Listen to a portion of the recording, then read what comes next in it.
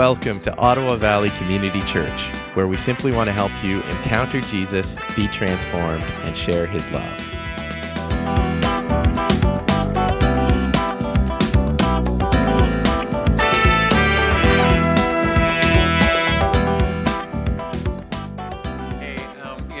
It was really good to be with you guys on Good Friday, and also to engage, through the Palm Sunday thing and through Lent. We've been going through the book of John and just looking at John's take on the events that happened, the events that took place in terms of both historically and just the incredible teaching, the incredible preparation that Jesus was doing in order to bring his disciples up to speed for what was to happen.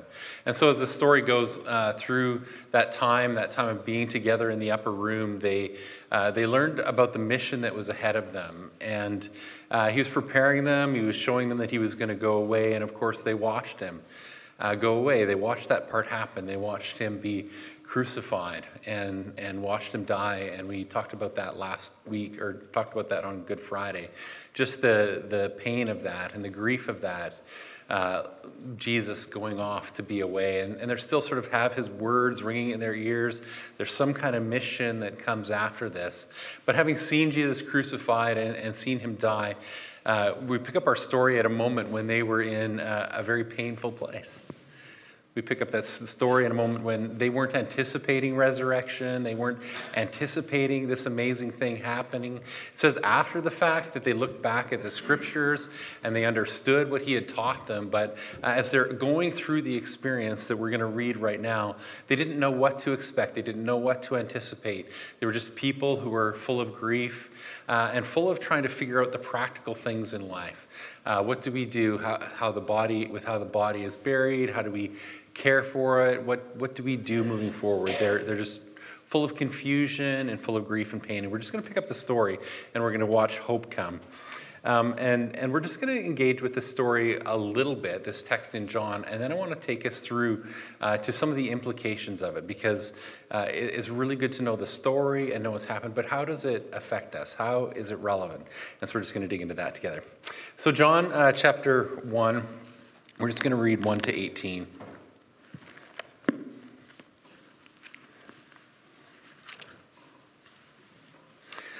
Now on the first day of the week, and I'll tell little bits of the story as we go. Now on the first day of the week, Mary Magdalene came to the tomb early, while it was still dark, and saw that the stone had been taken away from the tomb. And just that symbol of that darkness in that moment, the pain of that sort of early angst. Imagine Mary, like normally they would sleep till the sun rises, but full of grief and full of pain, maybe not sleeping through the night, just wanting to go and see and to be there and to care for her Lord. So she ran and went to Simon Peter. She saw that the stone had been taken away from the tomb. So she ran and went to Simon Peter and the other disciple, the one whom Jesus loved, and said to them, "They have taken the Lord out of the tomb, and we do not know where they have laid him." Again, no anticipation of the resurrection yet. Just somebody took the body. Where did he go? Where is he gone? So Peter went with the other disciple, and they were going toward the tomb. Both of them were running together, but the other disciple outran Peter and reached the tomb first. I love John just making sure everybody knows that he got there first, right? Making sure everybody knows he beat Peter.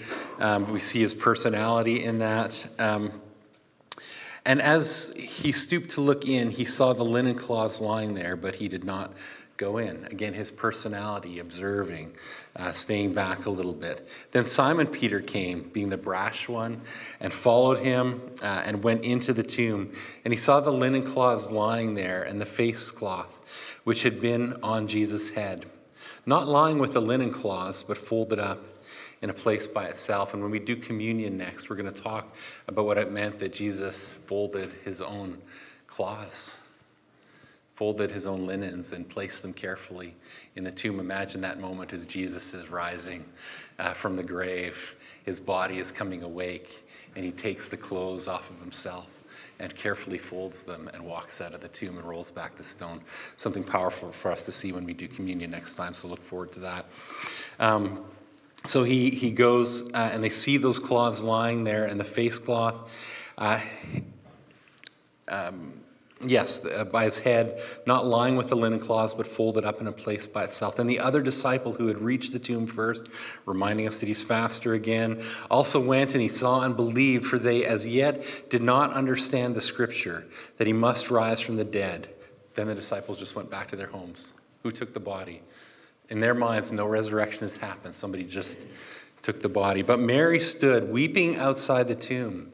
And here, do you remember from Good Friday, Mary close to the cross while the disciples were off hiding in the distance? Here's Mary still by the body of Jesus, connecting, caring, wondering what's going on, wondering what's happening in this place, what's happening in this empty tomb. She weeps outside the tomb, and as she wept, she stooped to look into the tomb, and she saw two angels in white sitting where the body of Jesus had lain. Now, why didn't the angels show themselves to Peter and John? They're jerks, I think, maybe. I don't know why they did that. But she asks, she's weeping, and they said to her, "Woman, why are you weeping?" And she said to them, "They have taken away my Lord, and I do not know where they have laid him." And so she's still asking the angels, like, where'd he go? Right, where'd he go? Still not understanding. And having said this, she turned around and saw Jesus standing, but she did not know that it was Jesus. Imagine that, him just standing behind her. Jesus said to her, "Woman, why are you weeping? Whom are you seeking?"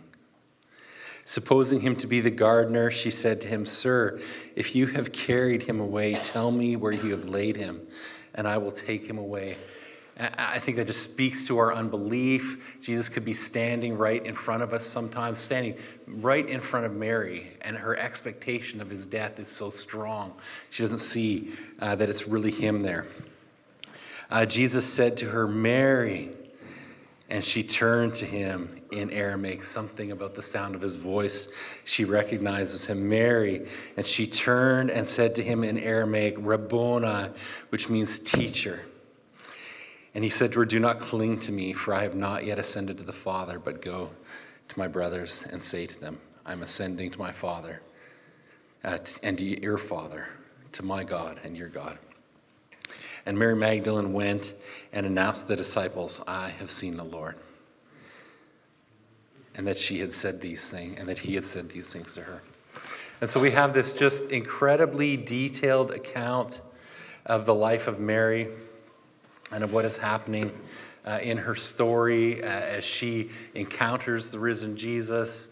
We see her unbelief turn to joy. We see this revelation come. And we see this woman who is an eyewitness to the resurrection and literally saw the body of her crucified Lord physically in front of her, resurrected and alive. And when we get to John chapter 21-24, we see John saying, "This is the disciple who is bearing witness about these things and who has written these things, and we know that his testimony is true." And what I want to do just before we get too much more into the story is just to take for a moment the reality that what happened in the resurrection, what happened back in that time, was not something that was ethereal and ghostly. Jesus was not a Force ghost, for those of you that are Star Wars fans. Jesus was there, present in reality, and many people saw him. And I do this almost every time we're at Easter, but I want us to just grapple for a second with the evidence that this is something that actually happened, because we are so many years away from it. If we look at this next slide with all of these names on it, Andronicus, Judas Barsabbas, John Mark, Junia, Mary, Peter, James, Jesus' brother, Manasseh. How many of you have heard of Manasseh? Right? I'll talk about him in just a second. All of the rest of the apostles they're referred to, James, the other women, there's a list of other women that were probably commonly hanging out around Jesus. And if you said the other women, everybody who was in that fellowship of people knew who that was. Mary, another Mary, Mary Magdalene, the other brothers. Mary, wife of Clopas, another Mary, Philip, John, Joseph Barsabbas, sons of Zebedee, Joseph, Philip's daughters, and at one point 500 brothers. All of these people at some point after Jesus had been crucified had an encounter with the risen Lord. And what's amazing about it is as we look at those names, we just think, oh, they're just part of the story. But where we see those names show up in the scripture are not only in the gospel narratives here and there, but we see them in the book of Acts, and we see them in the book of writings of Paul, where Paul takes those names and takes those people and says, hey, these are people who have seen the resurrection. These are people who have seen that Jesus is alive. Go talk to them. It's essentially what Paul is doing. He's saying, go talk to them, go verify the story. And for years and years after the resurrection took place, people would go and talk to them. 1 Corinthians 15, 5-8, Paul is about to give his amazing teaching on the resurrection. And it says, he's telling them that Jesus appeared to Cephas and then to the 12. Then he appeared to more than 500 brothers at one time, most of whom are still alive. Right? That's a hint. Most of whom are still alive. So figure out who they are and go and talk to them. And many people many people from that early Jerusalem church went out and traveled the world and went as missionaries to tell their stories, to tell the story of what Jesus did in their lives. Then he appeared to James, then to the apostles, and last of all, as to one untimely born, he appeared also to me. And so what we have in the New Testament between Acts and Paul, and I just nerded out on counting some of these, we have 62 encounters, 62 places between Acts and Paul where Paul references somebody who was present at the resurrection and basically says, this is a person you can talk to about this. This is a person who has seen it. And those are sometimes extended passages. So there are over 200 verses between Acts and Paul's writings and a little bit in Peter and John, where the people who were present at the resurrection are referenced as eyewitnesses that this thing actually happened. And when you get to somebody like Manasseh, like who's heard of Manasseh? He only appears one place at the end of the book of Acts, Acts 21:16. And this is when Paul is coming back to Jerusalem. He comes back and he's about to meet with the high priests, and essentially as part of his trial, we know he ultimately gets sent back to Rome. But as he's coming back, some of the disciples from Caesarea, a little place on the coast in the north, when he arrives there by ship, they sort of say to him, okay, we're going to go to Jerusalem, but let's stop off at the house of Manasseh of Cyprus, an early disciple with whom we should lodge. And you could just hear these disciples saying, oh man, Paul has got to meet this guy who was with Jesus in the beginning. That term, early disciple, the Greek word archeo, mathete, is somebody who was a disciple from the beginning, an arch disciple, a beginning disciple, one of the people who followed Jesus about, saw his miracles, maybe not one of the 12, but one of the people who was there from the beginning, a beginning disciple. And so we see that even Paul gets to come and sort of delight in meeting this person. Paul, who'd already been to Jerusalem once and already had the opportunity to connect with people and hear some of the stories. Paul interviewed them. He talked to them. He talked to Luke, who interviewed many people. And we just have, when you add it all up, this incredible, like, mathematical phenomena of thousands and thousands of people having interactions with people who saw the risen Christ. And we know that in the early days, the church grew exponentially on the news. It grew exponentially on the reality that people saw someone die and then saw him alive. Not something made up, not a fairy tale story like it seems like to us from so many years. Living people that you could talk to and go and talk to who saw the person die and then talk to him when he was alive. A reality. And when we look at that, we look at those thousands of people who had interactions with these eyewitnesses. We don't have any historical record whatsoever of anybody who said anything about not believing them, or doubting the story, or doubting the tale.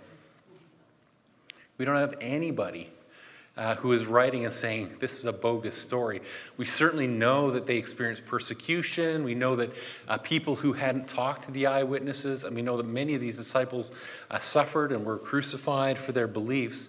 But anybody who is connected to the story at all not only went out and passionately told the story, they went out and passionately told the story in spite of that persecution. They had every reason to be quiet about it, every reason to recant the story if it was not true. If the story wasn't true, why die for it? If the story wasn't true, why face persecution for it? Why not just be quiet about it and don't bother with it? But these people believed and saw and heard and knew without a shadow of a doubt and were willing to die for the fact that it was true. No one could tell them to tell the lie that it wasn't true. They just wanted to say what had happened. And so if the resurrection really happened, what does that matter for us? It did happen. Scientifically, in terms of the story, in terms of the history, someone looking at it with historical rigor has to, with integrity, say that there is enough evidence here that something actually happened. So what do we take from it? The first thing I think you should take as believers is you should be confident. You should be confident when you talk to your friends about Christianity and they're full of doubt, or they're atheists, or they're struggling, or they've been hurt by the church. We can always point them back. Why don't you just do the research a little bit? Why don't you just look at the stories? Why don't you just Google? Like, Google will lead you to the truth of the resurrection if you investigate with any attention to detail and any desire to look at primary sources and wrestle down the truth. You'll find at the heart of it is that there was a man who was dead who was then alive. So we as Christians, we don't want to be arrogant, we don't want to be bombastic, but you can be very confident that the story that you believe is something that really happened. So we want to build our confidence. And then from that, how does that affect how we live? How does that affect how you walk in the world? How does that affect how you interact? How does that affect what you feel? How does that affect how you go forward? The reality that Jesus himself was resurrected, that true thing that happened in space and time. Well, Jesus gave us a hint in John 11. He said, I'm the resurrection and the life. And this is after the resurrection of Lazarus, also seen by many people. He's hinting that this is something that is about to happen to him. I am the resurrection and the life. Whoever believes in me, though he dies, yet shall he live.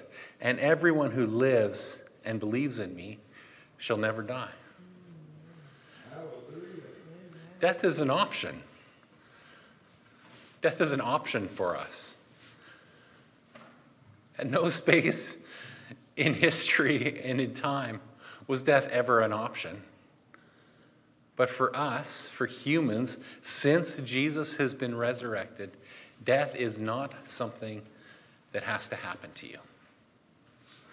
We see this in John. John 3:16, we've all heard that a million times. Whoever believes in me shall not perish, but have eternal life. If you believe in him, eternal life is ahead of you. Romans 10:9, if you confess with your mouth that Jesus is Lord and believe in your heart that God raised him from the dead, you'll be saved.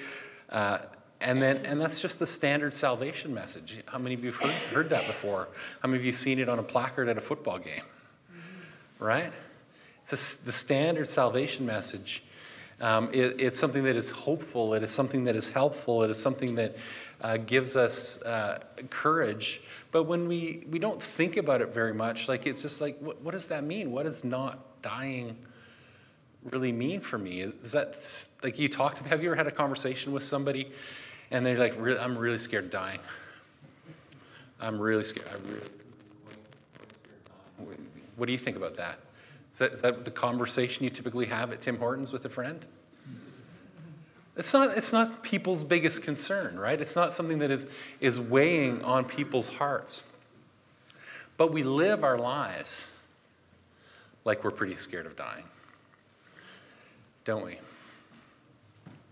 If we think about what we actually live, how hard we work to protect ourselves, we know that we have an overarching fear of death. I think, how many of you play first-person shooters or have played first-person shooters? The last time I was really into like a first-person shooter, like a video game, was GoldenEye.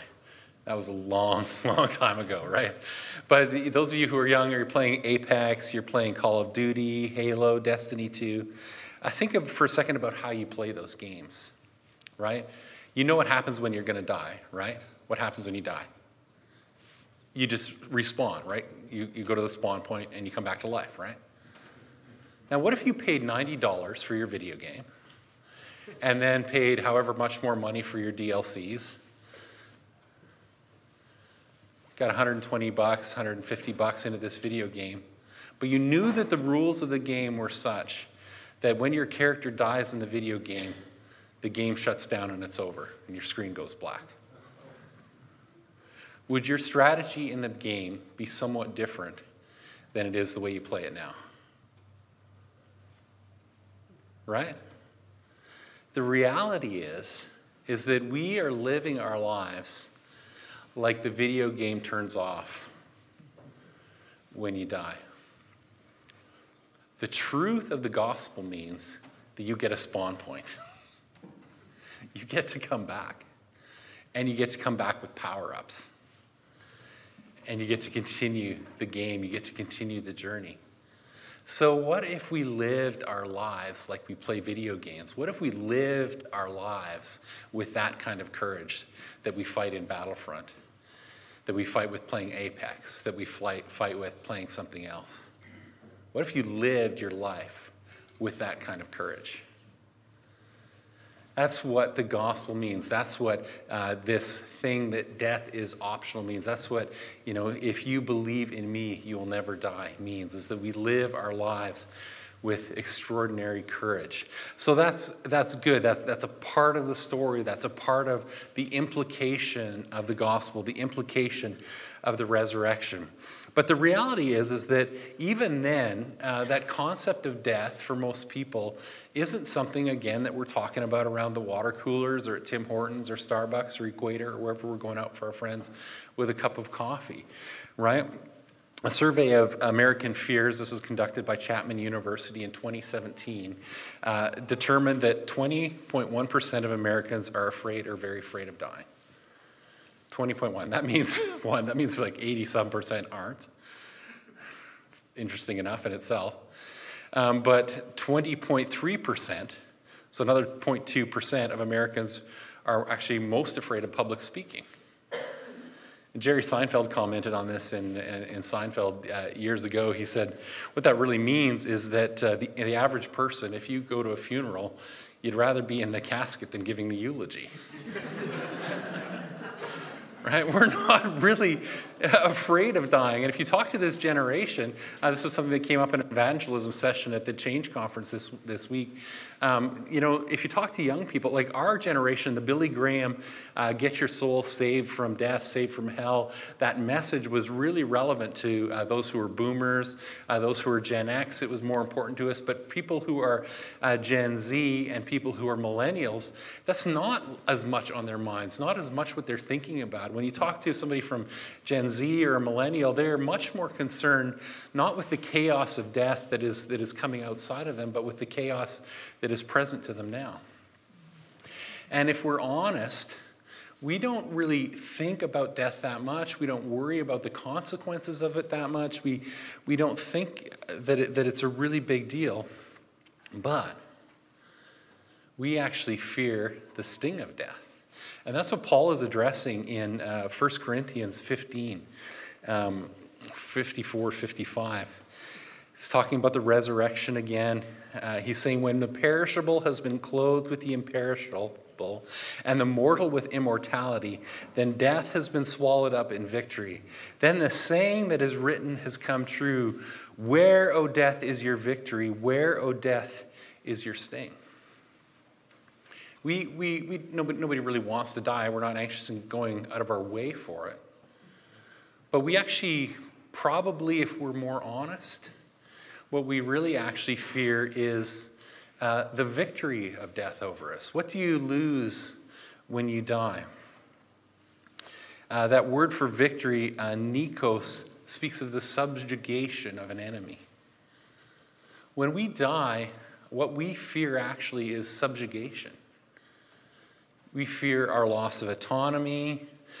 We fear our loss of the ability to control our own significance.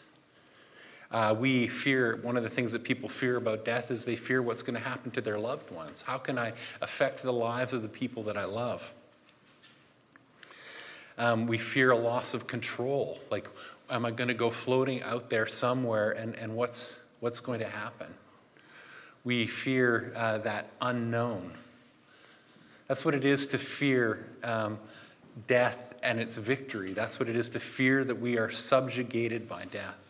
Our ability to maneuver in the world is broken down. And of course, we fear the sting of death. That word for sting is the Greek word kentron, which means a goad. Like that, you've heard about that term if you've listened to Bible preaching for any length of time. At the bottom of an ox cart, there were these sharp, pointy sticks where if the oxen would stop, the cart would sort of shove up against their backs. The pointy sticks would hit the backs of their legs and get them going again. The sharp point of that stick, the sharp point of that pain, that's actually the other thing that we, if we're honest, fear about death. We actually fear the pain. We fear the goad. What that means for us, I think if we think about our own fear of death, if we're honest about it, we fear the loneliness of it, separation from the people that we love. We fear that grief that comes. We fear the nothingness of non-existence, and many fear just the pain of suffering, right? The pain of suffering that is on the journey to death. And so if we're honest, if you're talking with your friends and they're like acting cavalier about their lives, that death isn't something that they're wrestling with, something that is a struggle for them, it's probably not. We as a culture are so well medicated that we're not actually thinking about it. We're filling our minds, filling our hearts with media. We're not actually as a people these days thinking deep thoughts about these things. But if you can bring your friend to a place of conversation where they're really willing to engage with what's in their hearts, you'll find that they fear those things. They fear the loneliness. They fear the pain of separation. What will happen to their loved ones? What would it be to have no more identity, to go into nothingness, to be just gone? Those things are the things that we fear. And what Paul is teaching here in this text is that not only is death defeated, not only does it not happen, but along with that, the victory of death does not happen. The sting of death does not happen. If we want to help our friends walk into the kingdom, walk into a revelation, and to accept the goodness of what Jesus has done for them, helping them realize that they're rescued from the victory of death over them and the sting of death over them is important. Death, the resurrection, doesn't just address that vague uncertainty of death. Mortality, when mortality is clothed with immortality, it's not clothed with some drab gray Jedi cloak. Is this too many Star Wars references in one message? It's not some drab, gray, formless cloak, right? Jesus' disciples aren't given robes of drab gray, but robes of blazing white that reflect the splendor of the one who clothes them. Right? The clothes that Jesus has for us are meant to be an expression of life, an expression of his power, an expression of all of the amazing things that are meant to happen for us in life. What happens in the new kingdom? You still have sentience. You're not going into nothingness. You still have a mission. You are a co-heir with Christ. You reign with him. There is a new heaven and a new earth coming down, and we will in some way be stewards of that new heaven and new earth. We are given a new vocation, a new way to serve, a new way to love, a new way to care for the creation that he has redeemed. There is no more fear. There is no more pain. No more of the goad. Every tear is wiped away. You will have awareness. You will have worship in community, fellowship with every tribe and tongue and nation gathered around the throne of God, saying, "Holy, holy, holy is the Lord God Almighty." There will not be loneliness. There will not be fear. There will be community of epic quality. The resurrection of Jesus. The resurrection of Jesus defeats the victory that we thought death had and defeats the sting. And in the end, we have the victory. And in the end, we don't have the sting, we have joy. Eternal and life forevermore. So this implication is so important for us as we share the gospel with our friends and as we think about how we're receiving what Jesus has done for us. There is no sting.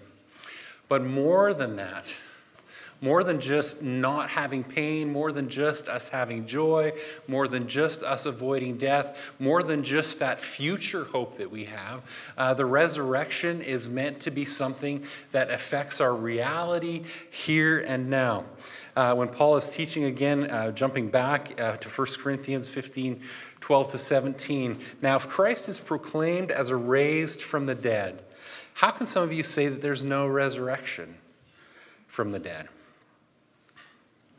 If Christ has been raised, obviously you're going to be raised, and we'll make that connection. Why does Paul make that connection? And he does this, he goes on, he says, "For if the dead are not raised, not even Christ has been raised. And if Christ has not been raised, your faith is futile, and you are still in your sins." Now, this is a bit of an odd connection for us, right? How many of you just kind of, without having thought very deeply about the resurrection, without thinking very deeply about the connection between the cross and the empty tomb, we just sort of think, okay, Jesus did that one thing. He died on the cross for our sins. He saved us. He paid the penalty and dealt with sin. And then 3 days later, after he was buried, he rose up from the grave. As though those are two separate things that he did. One thing, he died, and then it's like, psych, I'm alive. Right? Boo! Right? Like he just defeated, that's just two separate things, right? In our minds so much of the time. But those two things, the cross and the empty grave, are intimately connected. To understand that, we have to understand where death comes from. Where does death come from? Why is there death in the world? Sin. Right? Romans 5:12, "Therefore just as sin came into the world through one man, and death through sin, and so death spread to all men, because all sinned." There is no such thing as death by natural causes. The only cause of death is sin. It's always the only thing that has caused death. We go all the way back to this story of the garden, right? When did death come in to the garden? When mankind sinned, when we rebelled, when we chose our own way and we became under the curse, right? So what happened when Jesus went to the cross? He dealt with sin. He killed sin. He ended it. He paid for it. He sacrificed himself. What is the logical result? If the cause of death is extracted from the world and extracted from your life. Resurrection. Right? Resurrection. What he's done is he's taken the poison that caused our death and dealt with it. The resurrection is the logical conclusion of his payment on the cross. One thing flows from the other, and the second thing doesn't happen unless the first thing happened. And so we see, all kinds of people in sort of liberal theology that are sort of arguing, we don't want to talk about the sacrificial atonement of Jesus. We just want to talk about his powerful resurrection. Let's not deal with that ugly thing. Let's deal with this beautiful thing. Well, there is no beautiful thing without the ugly thing. There's no beautiful resurrection without the fruit, without it being the fruit of the cross. And so that reality for us, knowing again, remembering that we're talking about a historical thing, we look back through space and time and we see that Jesus was raised from the dead. We see the testimony of the eyewitnesses. We see how far the apostles went in terms of holding on to this truth of their story in spite of persecution and pain. We realize that it's something that actually happened. So the implication for us is because we saw that happen, we know that Jesus dealt with sin. We know that Jesus dealt with what was causing our death in the first place. He didn't just deal with the symptom, he dealt with the cause. And so N.T. Wright says it like this: sin is the root cause of death. If death has been defeated, it must mean that sin has been dealt with.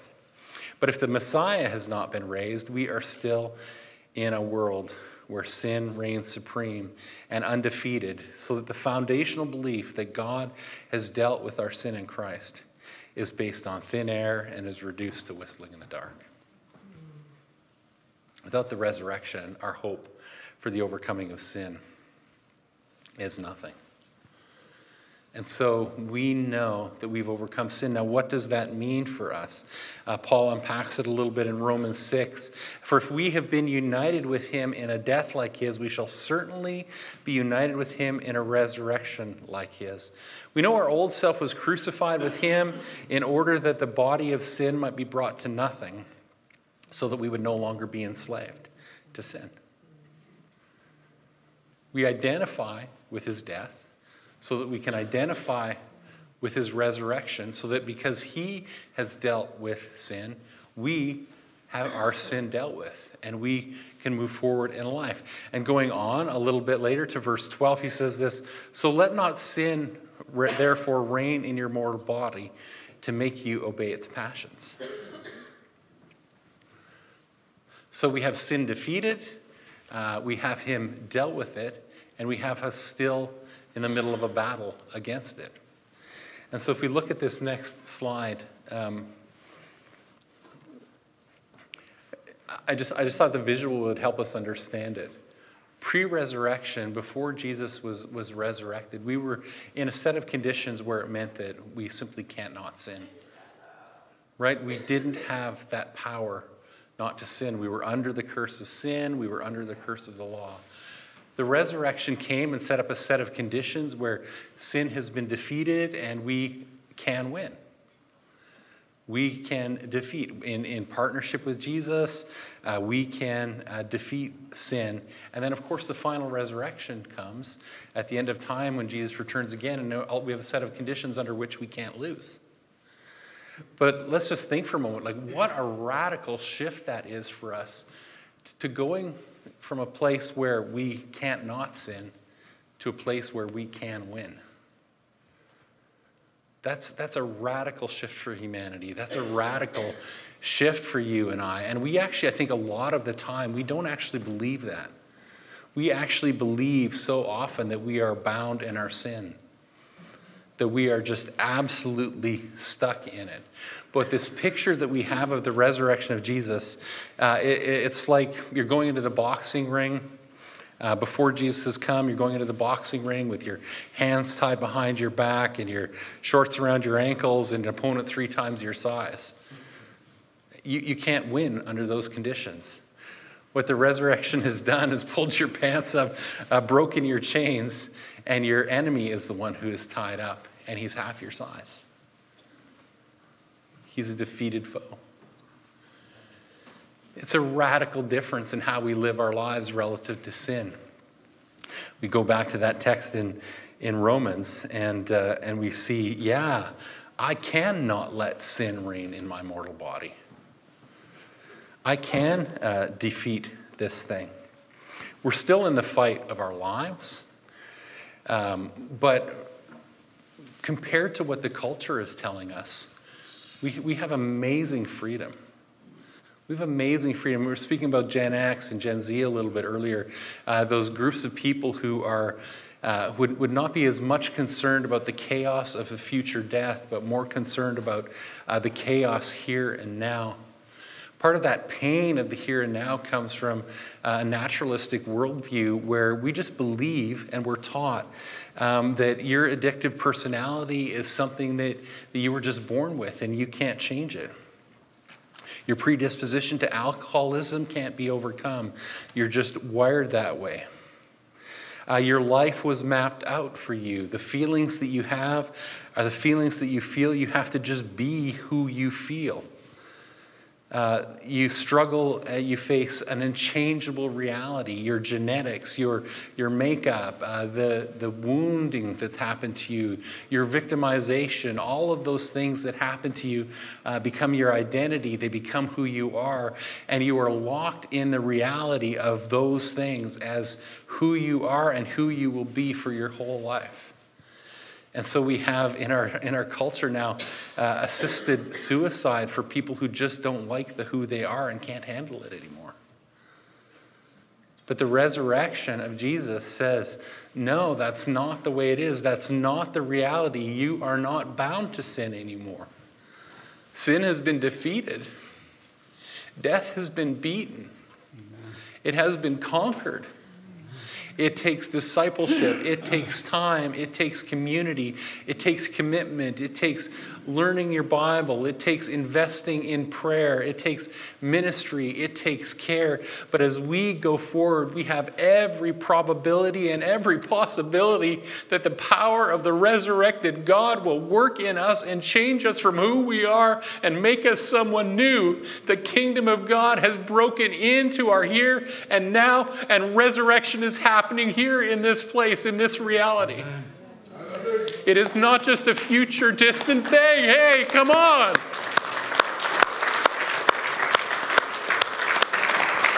He's alive in us. And you have hope. Every fear, every depression that weighs you and holds you is not who you are. Every addiction is not your identity.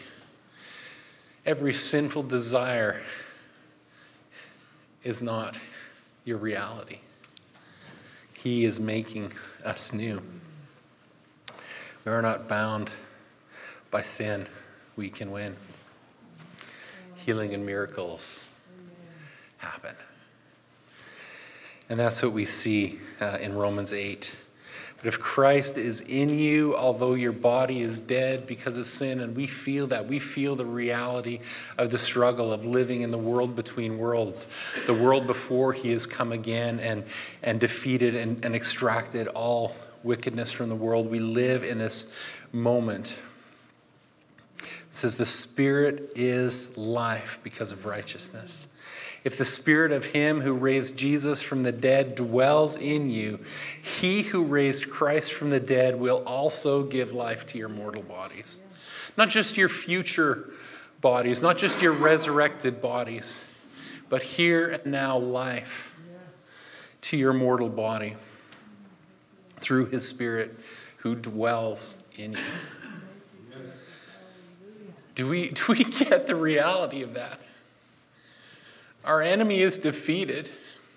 He's in the ring with us, bound in chains. He can twist and shake and move and maybe knock us down a little bit, but he's defeated. And we are unchained, and the Spirit of God lives in us. How much weight are you and I carrying from just simply not believing what God can do? What he can do in us. And again, this is not without struggle. This is not without the need for community or the need for prayer ministry or the need for discipleship, the need to know your Bible, the need for discipline. But we can win. And it's so good. Right? It's so good. Amen. It's so good. Amen. And we should just be encouraged. You should be encouraged. The stuff you think you're stuck in, we're not eternally stuck in. There's so much hope. There's so much life. And then the last implication, which we're not even going to actually talk about this week. We're going to do that one in the future. But the resurrection propels our mission. What we have received, this ability to not fear death, this incredible ability to not fear the sting of death, this incredible ability to experience the resurrection in the present, also propels us to know that this is not just for us, this is for the world. And we have a mission. We have a vocation. But I want to leave us with this question. And this is just echoed back from the Old Testament, echoed from Deuteronomy, this choice that God has always given his people, and this choice that I think is given to us in the day-to-day as we wrestle against sin, as we wrestle against the fear of death, as we wrestle against the fear of pain. In Deuteronomy it says this, I have set before you life and death, blessing and curse. Therefore choose life, that you and yours might live. Will we choose life? Will we choose life? Will we choose to walk in the benefits and responsibilities of life? Will we live like we get eternal life and there's a spawn point for us? Death is not forever. Death is an option. Will we live like death doesn't sting? We live like we don't fear the emotional consequences of death. Will we live in that courage? And will we live as people being saved, continually being transformed by the reality of the Holy Spirit in us and in our community? Will we choose that life? Will we believe the story? Will we believe the resurrection? Will we believe it? And the worship team, you guys can come. We're going to sing this song. Christ is risen from the dead, trampling over death by death. Come awake, come awake, come and rise up from the dead. And I think that is the call for us. Will you come awake? Will we come awake? Will we rise up from the dead? Christ is risen from the dead. We are one with him again. Come awake, come and rise up from the dead. Let's stand.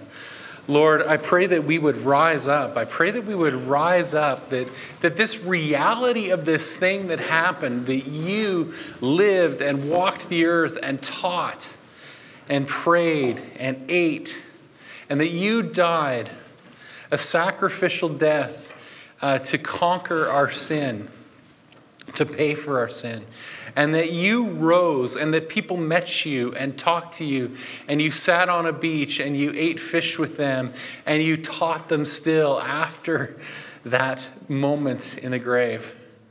Would the reality that that actually happened, would it radically transform our lives? Would it radically change us? Would we live like we don't fear death? Would we live like we play video games? God, give us courage on the battlefield. Would we live like we don't fear eternal pain? Would we invite our friends into that hope? And would we live like you can change us now, like you can rewrite our stories, like you can rewrite our DNA, like you can heal our bodies? Would you let the kingdom break in its power? Would you wake us up to the resurrection and the truth of it and everything that it means? Wake us up to in Jesus' name. Thanks for joining us. To connect to the ministries of Ottawa Valley Community Church, visit ovcchurch.ca.